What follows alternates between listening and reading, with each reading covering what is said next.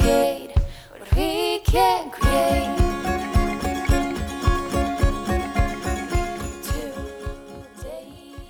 This interview is with Eric Drass.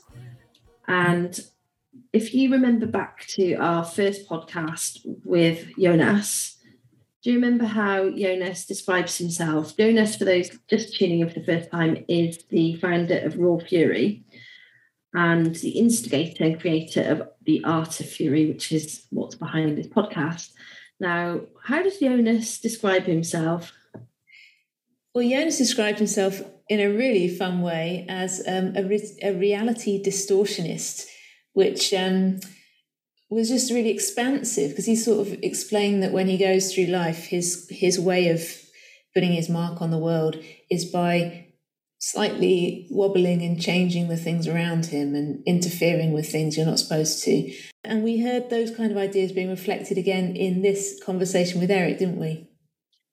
He certainly did. I mean, Eric's work seems a little bit mind-bending, actually. Yes. In that he's really interested in the ways in which humans and machines interact, especially in a social and digital age, and how new art is created and what is real, and how are we being gamed as well, how as human beings in this world, what is our value? So there was something very much about reality and would we know what is real? That sort of emerges for me when I listen to Eric talking.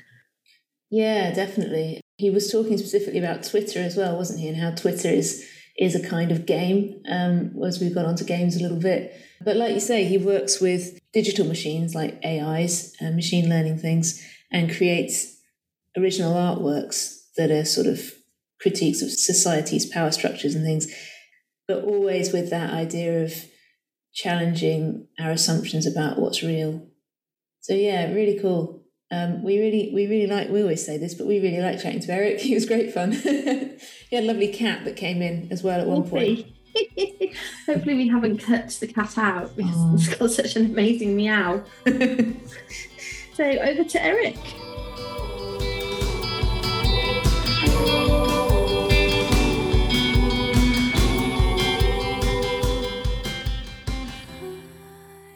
I've got a room through there where I paint. I open the door and it's even messier than this one, I think. Oh, lovely. I love a studio tour. It's good, isn't it? Yeah. Bonus. Oh, it's a blue light. Don't walk in there. So there's a little kind of conservatory bit full of shit at the back where I paint. And this is my little geek cave. But the whole thing is hidden behind a bookcase. And so I just emerge from this hidden bookcase that swings out. That's brilliant. Does it actually swing? Is it on a mechanism? Yeah. I got it built when we rebuilt the house. So it's actually built in the Fibonacci sequence of squares on the wall. And part of it is a door that secretly swings open to my cave. So this is playfulness in real life, Emma. This is like how you bring it into your actual everyday life. I love that. I'm having massive envy, actually. We were talking earlier with Layla about lack of space, but I think I could find a way of creating a sort of secret door between me and somewhere else. It's just so that the cats and the dogs and the children and the husband don't find me. Yeah, it's good for that. Yeah.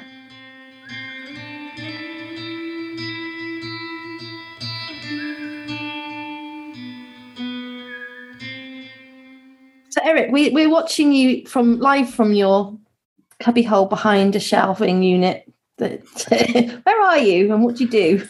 I'm in Brighton. My name is Eric Drass, and also known as Shardcore on the internet. And I'm an artist who makes a bunch of things. I paint pictures, I make installations.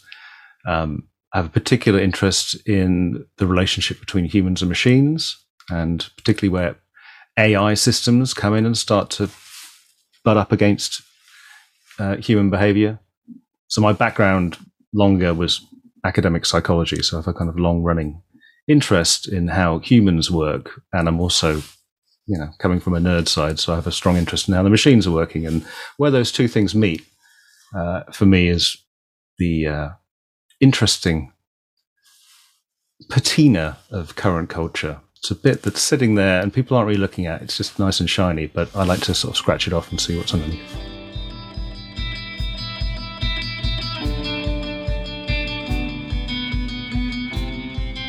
So does that lead you to feeling hopeful about the future of humanity or not? I'm not overly hopeful about the human race because of climate change and the fact that we're idiots who can't think much further than 4 years ahead. And therefore, I'm not overly hopeful for the long-term survival of the human race. I don't think we're going to move to Mars. I think we're just going to slowly be, driven out by flood or fire or, all that sort of shit. So that's one part of it. I'm not overly hopeful about that. Am I concerned about what's going on with culture? Yes, but I'm also less worried about that. I tend to think of culture as the organism itself. So human culture is the thing. Us humans are just, meat bags that instantiate bits of culture and share them between us and evolve culture and nudge it around. If overnight we were hit by a, space laser that wiped our brains, we'd wake up in the morning banging rocks. The culture would be exterminated. So the culture is the thing that's alive because there are 7 billion of us currently doing it. And each of us is doing it differently, and each of us is learning and changing and introducing ideas into the culture. So the culture itself is constantly evolving. So, yeah, I think culture itself is distinct from humanity. Humanity made it, and humanity keeps it alive, but culture is a slightly different organism that, is part of all of us. And so when we look at the weird shit that's going on with culture around manipulated media or AI interactions, we're kind of looking at the culture being changed, and that's impossible to stop. The bit that concerns us is the human reaction to the changes in the culture. So I'm out of step with the culture as a whole because the culture is all watching Love Island and I'm not. Right? So I'm out of sync with it, or the culture is perfectly happy to upload everything onto Facebook and I'm not. There's differences between the culture, and that's where you feel the tension. But the culture itself encompasses all of it and is kind of agnostic in many ways. So do I have fear that culture is turning bad and we are being manipulated? No, we're going to adapt to it. I think it's just what it is. And that the culture now includes machines, right? It includes artificial entities. It includes players in the global game that are quite sophisticated. And ask your kids, they're usually pretty savvy to it, right? They're less paranoid than our generation. If cultural artifacts are created by machines, are they still human cultural artifacts, or are we looking at a new thing, which is AI-generated culture? Because AI doesn't know that it's involved in culture, so is it just a secondary tier human thing? If a tree falls in a forest, does anyone hear it, right? That's kind of what you're talking about. So overnight, my neural networks produced for me several hundred variations on a theme of an idea that I'm looking for. I briefly scanned through them this morning over my cup of tea and went, oh, that one's pretty good. The rest of them will never be seen again. Right? They were generated by a machine. Some of them are quite astonishingly beautiful, but there's so many of them that I'll just pick the one that I like. And that's where generated content is going, right? There's just going to be loads more of it. And people are going to care less about it to some extent. What's the stat on people's photos on their phones? That none of them are ever looked at, really. Right? Statistically, every photo you take is never looked at. Maybe once or twice and then forgotten. But the amount of data of stuff that's accrued, humans are doing that all the time. Machines are doing that all the time. It's like, how much do you care? And that's a lot of what my current bit of work is around. It's like, well, what does it take for you to care about one of these things? Mm-hmm. Part of it is, it was made by a machine, therefore it's not human, therefore it doesn't count, which I think was your point about, are they part of culture? Well, they kind of are, but they're much like the tree falling in a forest. They're part of culture when someone looks at them. Optimistically, they give you more options as an artist. Like they give people more things to choose from, because it's no effort for a machine to generate a million things. So you can choose one, and that might improve things, might also make things worse. Well, improve is an interesting word. It will change things. I'm actually giving a talk in a couple of weeks to a copywriting conference about the death of the author and GPT-3, which is the latest transformer network that generates texts, that is, quite frankly, astonishing. You can say, write me a page of copy about a toaster in the style of William Blake. And you'll get a page of copy about a toaster, beautifully pastiched William Blake. So as a copywriter, your job is done, right? It's over.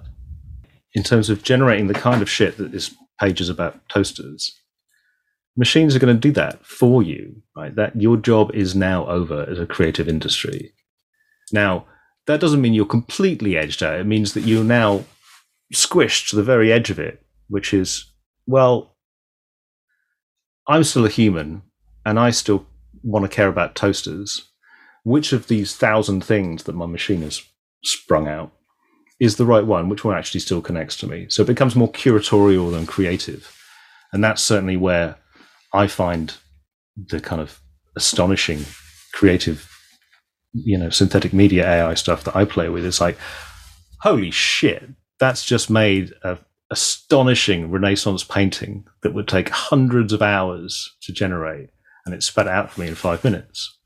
How do you feel about that? As a painter, how do I feel about that? And generally, it's like, shit. And it's making me question what it is that you really care about, because the fact that it took 5 minutes and came out of a machine means I don't care about it in the same way that if it came out of someone's hand.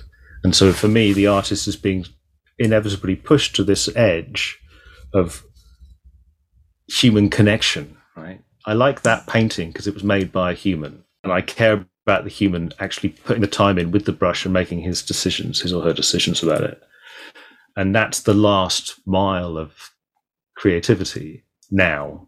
And obviously I'm, as ever, living on the cusp of a horrific future where everything's generated. But it's kind of, if you think about that, where is there left for an artist to operate? Yeah, where's the value in this piece of work? Are we valuing the thing just because we've decided that it's going to be a token of value and invented a whole economics around that? Or are we saying, for a lot of people, NFTs and generated art are not as valuable because there's less humanity in them in some way? NFTs are an odd case, I think, because they're in this horrific position where art meets the market. Art doesn't do well when it meets the market. And the market in this case is crazy crypto bros, right? So it's not your traditional art market by any stretch of the imagination. And it's driven as a asset trading platform. It's a new asset trading platform for people who really care about that stuff. And so long as their magic beans are going up, they just love playing in it. And the kind of the artistic value of a lot of NFTs is secondary to their performative value, which is what we're talking about performing on Twitter. They're performing in crypto space by saying, look at me, I've got enough magic beans to buy whatever it is, Pixel Punk. And you all know that that's really fucking expensive. So I'm a big boy. Same thing as buying a Chanel handbag. It's showing off that you have wealth / power within this system. And it's this weird system of, 20-something, beardy guys, mainly guys, sitting in their bedrooms who are living in an entirely different world from the rest of us. So as artists, it's fascinating because, shit, people are paying money for my artwork, right? And that's a relatively rare experience for artists. But there's a lot of fear about it because it feels wrong, and the stuff that makes the news is all terrible artistically. So there's a promising burgeoning scene of people who are investing in the art long term because they like the art, but there's also a bit of hoping that it's going to be worth more later, which comes back to this last mile of humanity, right? So people who are buying my works at relatively low prices on NFT are very much buying into the fact that me as a human is interesting enough and will be around long enough that those earlier, you know what I mean? They're buying into me, the idea of me as artist. So there's that's nice. But, I'm not selling them for $60 million. I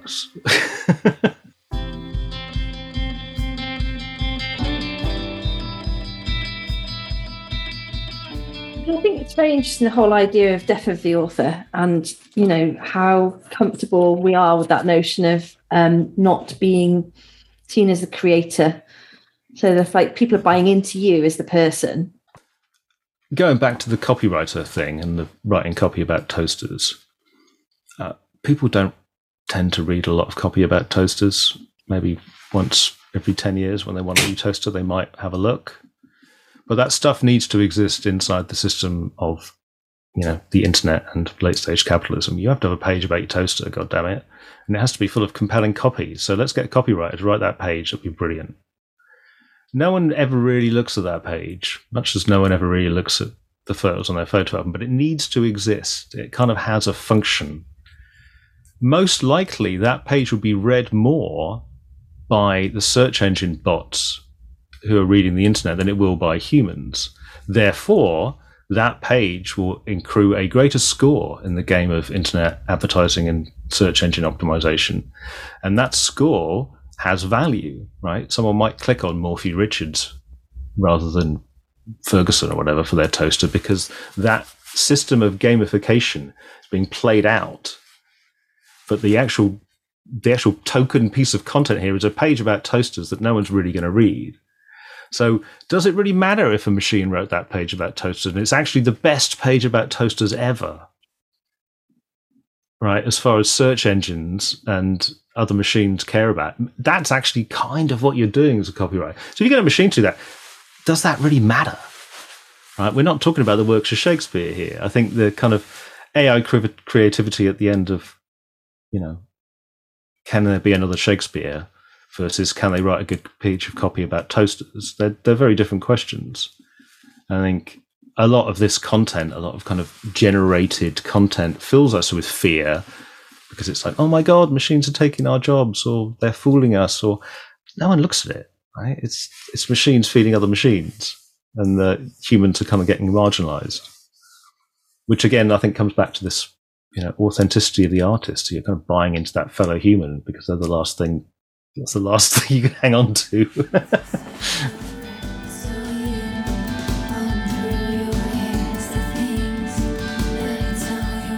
To bring it back to gaming, I think people playing video games together on the internet is a fascinating part of culture. There's some interesting AI where they've got team players I've read about for game players, where you can kind of get your whatever it is Fortnite crew together, and there's now players that have been trained on other players' behavior and will behave like those players. Right, so you can have a simulated buddy who's very similar to the buddy you want to play with, and I think that's going to be interesting. But I mean, look, esports, right? There's people want to see humans doing a thing, even in the world of gaming, where they're sitting on their headsets in their rooms. There's a huge industry in turning up and cheering for my fellow human. People want that. I think there's this thing about proxy, isn't there? Because if you ask me about friendships I've formed over the years of my billions of hours on Twitter, I feel like I'm never alone, and I don't need to always meet those people in the physical world to feel a huge sense of connection. I never feel like I'm going to get bored. So there are things that you can think, this has replaced, to some degree, the need for that physical. I mean, I've met a lot of people through Twitter as well, which then led to work and fun and going out in the world and stuff. But also, I think I can get a lot of my needs met, sadly, by my digital life, right? So I'm like, actually, you could sort of see further down the line as technology platforms evolve, whether or not I know you're a human being or not is a different matter. I'm assuming you are. I think you are, but I'm going to have to believe that you are, right, for the sake of this. Well, yeah. So it's much like Facebook's algorithm is trying to give you what they think you need, right? You're kind of, so the stuff that I'm interested in is where the humans and the machines meet, right? So how much am I bringing to the table, and how much is the machine bringing to the table, right? And I look at that artistically, but you could ask the same questions of a Zoom call. What is the Zoom call bringing to me? Well, it's bringing an animated picture of you, and I can hear your voice. It's about 40 to 80 milliseconds delayed from what it would be in real life, which is fine when I'm babbling and monologuing on. But if the three of us are having a normal, Zoomy, chatty conversation, you find you step on each other's toes, right? Because there's this disconnect. And so therefore, I have to make a change in my human behavior to accommodate and stop and wait a little second, just to see that little kind of fight to settle out and see who won in that little thing where everyone spoke at once. And then, the pace of conversational interaction, I am doing work, right? I am doing work to maintain this illusion of a human conversation. But I don't consciously do that, but I am. And that's part of the fatigue, right? So it may seem like we're having a regular conversation, but it's being mediated by a machine that is introducing these barriers. It's making us only look at each other face on in a little box. It's making us have these delays in audio. It's making us change our behavior when someone drops out of a call or their internet goes down, or that doesn't happen when I'm in the pub. People's internet doesn't go down. I don't see them buffering and I'm in the middle of a conversation, or everyone freezes and I'm talking to myself. That sort of stuff we're kind of glossing over in the affordances of Zoom. But there's stuff there. There's stuff between the two of us. And so I'm kind of interested about what we bring to the table and what the machine brings to the table, and we meet in the middle.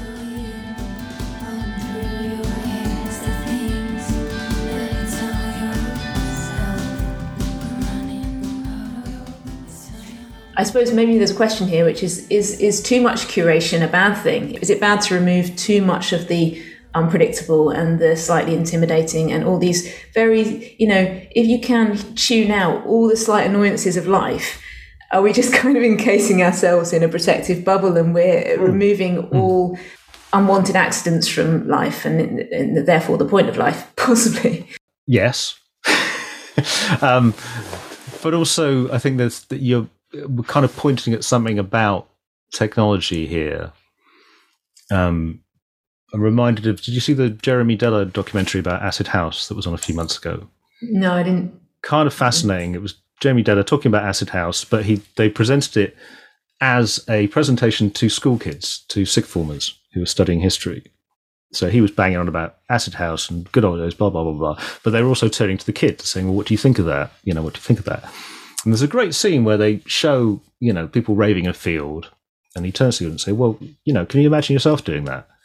And the girl in the class saying, no way, because someone would film it. Mm. And I noticed that in my own children, I can't do something stupid because someone might film it and use it to shame me. So that crippling of doing stupid shit in real life is a technological thing, right? There's now a technology that's part of culture that means I can never do something stupid again because someone might whip out a phone and then it's around forever. That's really sad. It is really sad. I think the freedom of being off your tits on it and dancing in a field, I could not imagine doing that because someone might film me dancing in a bad way. So the way that Facebook filters have trickled out into real life makeup activities, right? What the algorithm has deemed to be a beautiful construction of a face, people are now replicating it on their real faces so that they can go out into the real world looking like they do on their Instagram filters, right? There's that shit going on. It's not all just directly about the device in your hand. It has big knock-on effects. That thing of freedom, what do you see as being counter to that? Because isn't there always a counterculture to the prevailing? Yeah. So is your work touching on countercultural stuff of freedom, or? Well, quite a lot of the stuff is about how our freedoms are being compromised. So I do quite a lot of work pointing at, governmental or international abuses of privacy. It's that tension between the personal and the population level data stuff, right? So it's are people spying on me right now to know what I am doing? Probably not. No person is doing that. But algorithms are certainly measuring those data points and feeding them into systems to make models at a population level. Now, a population level could be people in the UK, or it could be middle-aged men in Brighton for that model. And it could be middle-aged men in Brighton who use hair gel. And I think the evolution of the kind of advertising model is going to be much more about trying to read people's mood to reach them at the right point. Now Facebook is doing research in this area to get a kind of psychological model of the user so that as you're writing your posts, the rate at which you type and the language in which you use and the people in the network you're communicating with gives an indication of your emotional state. Oh, wow. So therefore, an advertiser can go, oh, this person's actually in a slightly sensitive emotional state right now. Let's sell them some booze. So the kind of the model may not be specifically of you, but it's close enough to you that it can feel that way. It's horrible. It's horrible. It's so horrible that the greatest interconnection of people and knowledge ever imagined is co-opted by advertising.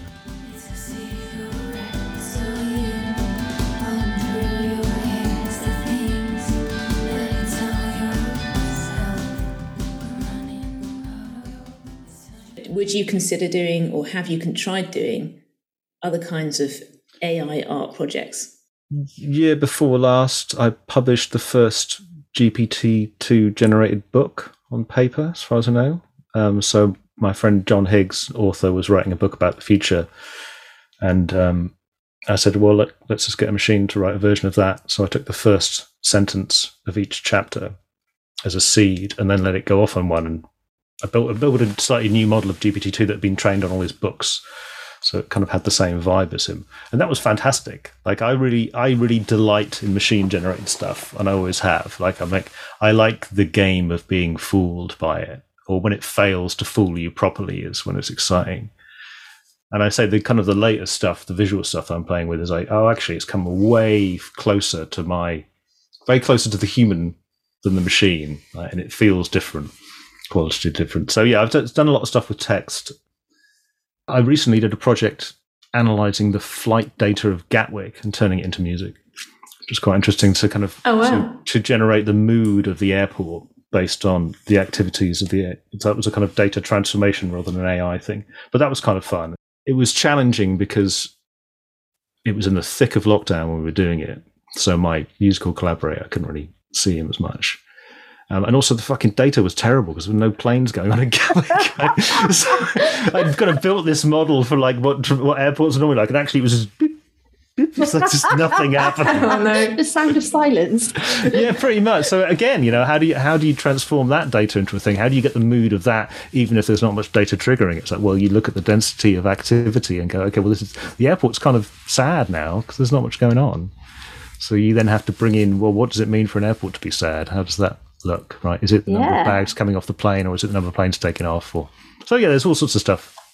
And did you then play that in Gatwick? So you've created something like that, then it's played to passengers in Gatwick? No, this was just a project offline, kind of proof of concept. The view would be we'd try and score it and do it with an orchestra in Gatwick. Right? Do an algo it's like have a generative score where as the airport is changing through the day, the score changes and the people in the auditorium with their violins are playing whatever the airport is feeling. I love that. That's really interesting. And I love the idea of playing the data live. I don't know if that's exactly what you're suggesting, but if you could literally be playing the planes as they take off and land, is that what it is? That was the next dream. So this one was obviously based on the data that was coming in. But yeah, the dream would be to get some decent improv musicians and say, okay, look, here's the score. And then the next one comes up, you don't quite know what it is, but the chord sequence is being generated by the data coming in. Part of the idea is that you could tune into the website and go, how's Gatwick feeling before you leave, right? What kind of experience at Gatwick Airport I'm going to have? It's like, it's sounding pretty harmonious and happy and just bubbling along, or it's like screeching fucking horns and chaos. I'll stay at home. I don't want to go after all. Just listening to it should give you an idea of how the airport is feeling.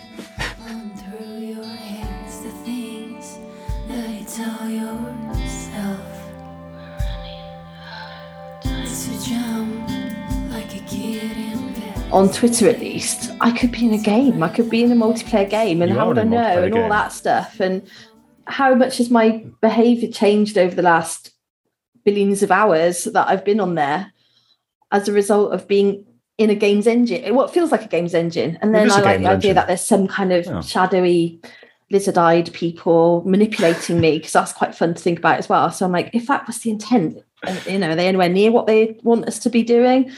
So dystopic reality, all that shit. So where you seem to be sitting in my mind anyway is that kind of like, how do we know what's real kind of my space. hashtag end of days, which I like to use almost daily. It's like signs of the end of days is I flippantly use. Pointing Are at we that being stuff. gamed? Maybe this is the question. Are we part of a massive game? Absolutely. Twitter is a game, right? Twitter is a game of social performance. Right? You are transmuting yourself through a very narrow bandwidth channel to present yourself to anonymous hordes who are also operating through this narrow bandwidth. And it's performative, right? It's look at me, I've thought of something witty, or look at me, I think Boris Johnson's a wanker, or, whatever it is, it's look at me, right? It's the same reason that, people like me have stupid haircuts, right? It's a thing that you do to draw attention, to say, take note of me. And it's a game. And so the game is scored by likes and retweets and replies. And on top of that is obviously the system of Twitter itself, which is trying to make money out of that. So they interject ads into your stream. Now, that's how they're making money out of it. They're somewhat failing to make money out of it, but that's their intent, is to make money out of it. They've introduced what they think you ought to see. Now, behind that is where the kind of scary shit exists, right? So working out what it is you think you ought to see and what adverts they can throw into your feed, that's where they're making their money, right? And that's where the algorithm is coming in and potentially manipulating you in this sinister, reptilian way that you're concerned about. But the motivation is purely money. Is it literally? It's how do we make money, or do you think there's anything more ideological, or is that the ideology in itself? So I've explained the kind of the Twitter side of it. So that's how they're trying to make money out of it, and they want to get engagement. They want people to turn up. They want people to engage with their platform, so they see more ads. Which is why they kept Donald Trump on there forever, right? It's because Twitter without Donald Trump is nothing, right? And it's just, to a lot of people, right? So their bottom line. But the issues that you're pointing at are the same one that you saw in Cambridge Analytica, is manipulating that system. So manipulating it with bot armies, or the classic one on Twitter, where the same message or variations of that message will be repeated out across thousands of accounts to make it look like this is an important thing. And people generally wag their finger and blame the Russians, but it's technologically relatively trivial. So you can give the impression there's loads of activity, that the conversation is moving in this direction, but that's all simulated. And that can nudge people a bit. In terms of actually engaging with bad actors, currently, my sense is that it's still humans peddling a script who are trying to engage people. I've done a bunch of work around botifying that. But the botifying, sort of a Turing test style, would you know if you're actually conversing with a human being, or is that actually a bot? Are we at that level yet with it, do you think? Oh, absolutely. And the real question is, do you care? Right. So it affects the people who do care. Those people are easy marks in Twitter. So, hey, I'll come and talk to you about Donald Trump. And that's where you send a bot in to try and nudge people. I think the people who are kind of savvy with the system don't generally get as easily sucked in, but they get sucked in with, endless arguments. I mean, I hear a lot of people say, oh, Twitter's terrible, it's a hellscape of argument and dissent. And my Twitter isn't really. I follow a bunch of weird freaks and art accounts, and there's a bit of political stuff, but I never feel the urge to engage and argue on Twitter. I never see something that provokes me to have a long chain of arguments. That's the game doesn't do that for me.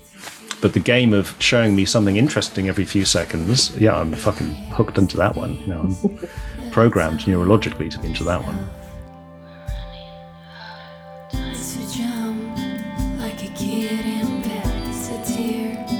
It's a breath out there, it's to look in the sky for help.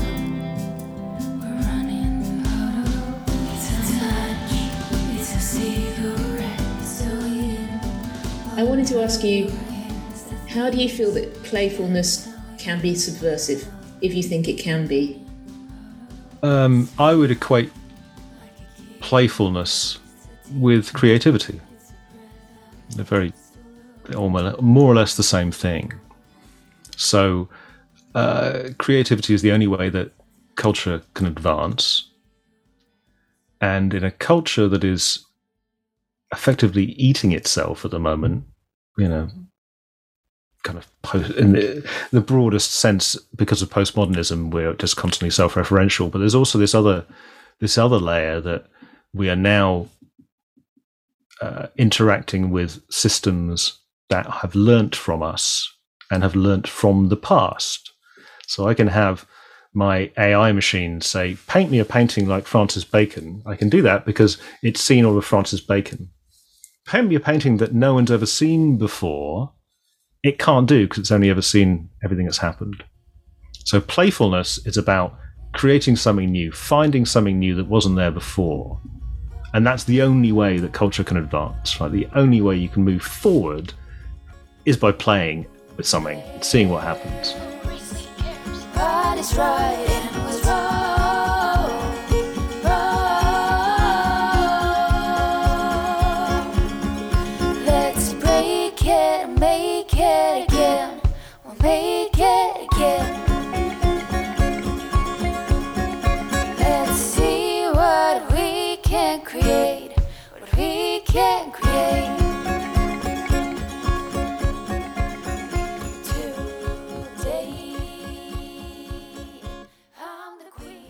Thanks for listening to Art of Fury, the podcast. We really hope you're enjoying it. If so, please go to iTunes and give us a quick rating and review on there. It helps other people to find us. Remember, you can find us on Twitter as well. We are at Art of Fury Pod on there, so please come and join the conversation. The music you've been listening to throughout this episode is from The Longest Road on Earth, which is a Raw Fury game, and the composer and performer in the music is Bayer. See you next time.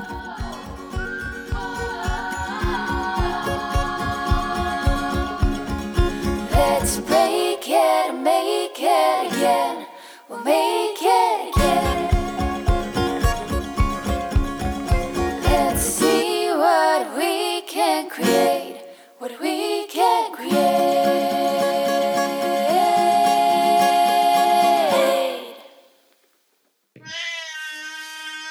Hello, Wolfie. All right, excuse me 1 second. I thought that was a baby, and then I was looking at the ground. He won't shut up until he's on my lap. Come on. Oh, it sounds like a baby. Come on, Wolfie. Wolfie. Come on. Come on. So noisy. There we go. All right, I'll he's introduce tail. Wolfie just for the sake of the call. Oh, This is he's Wolfie. gorgeous. He will now probably shut up because he's on my lap. Bless.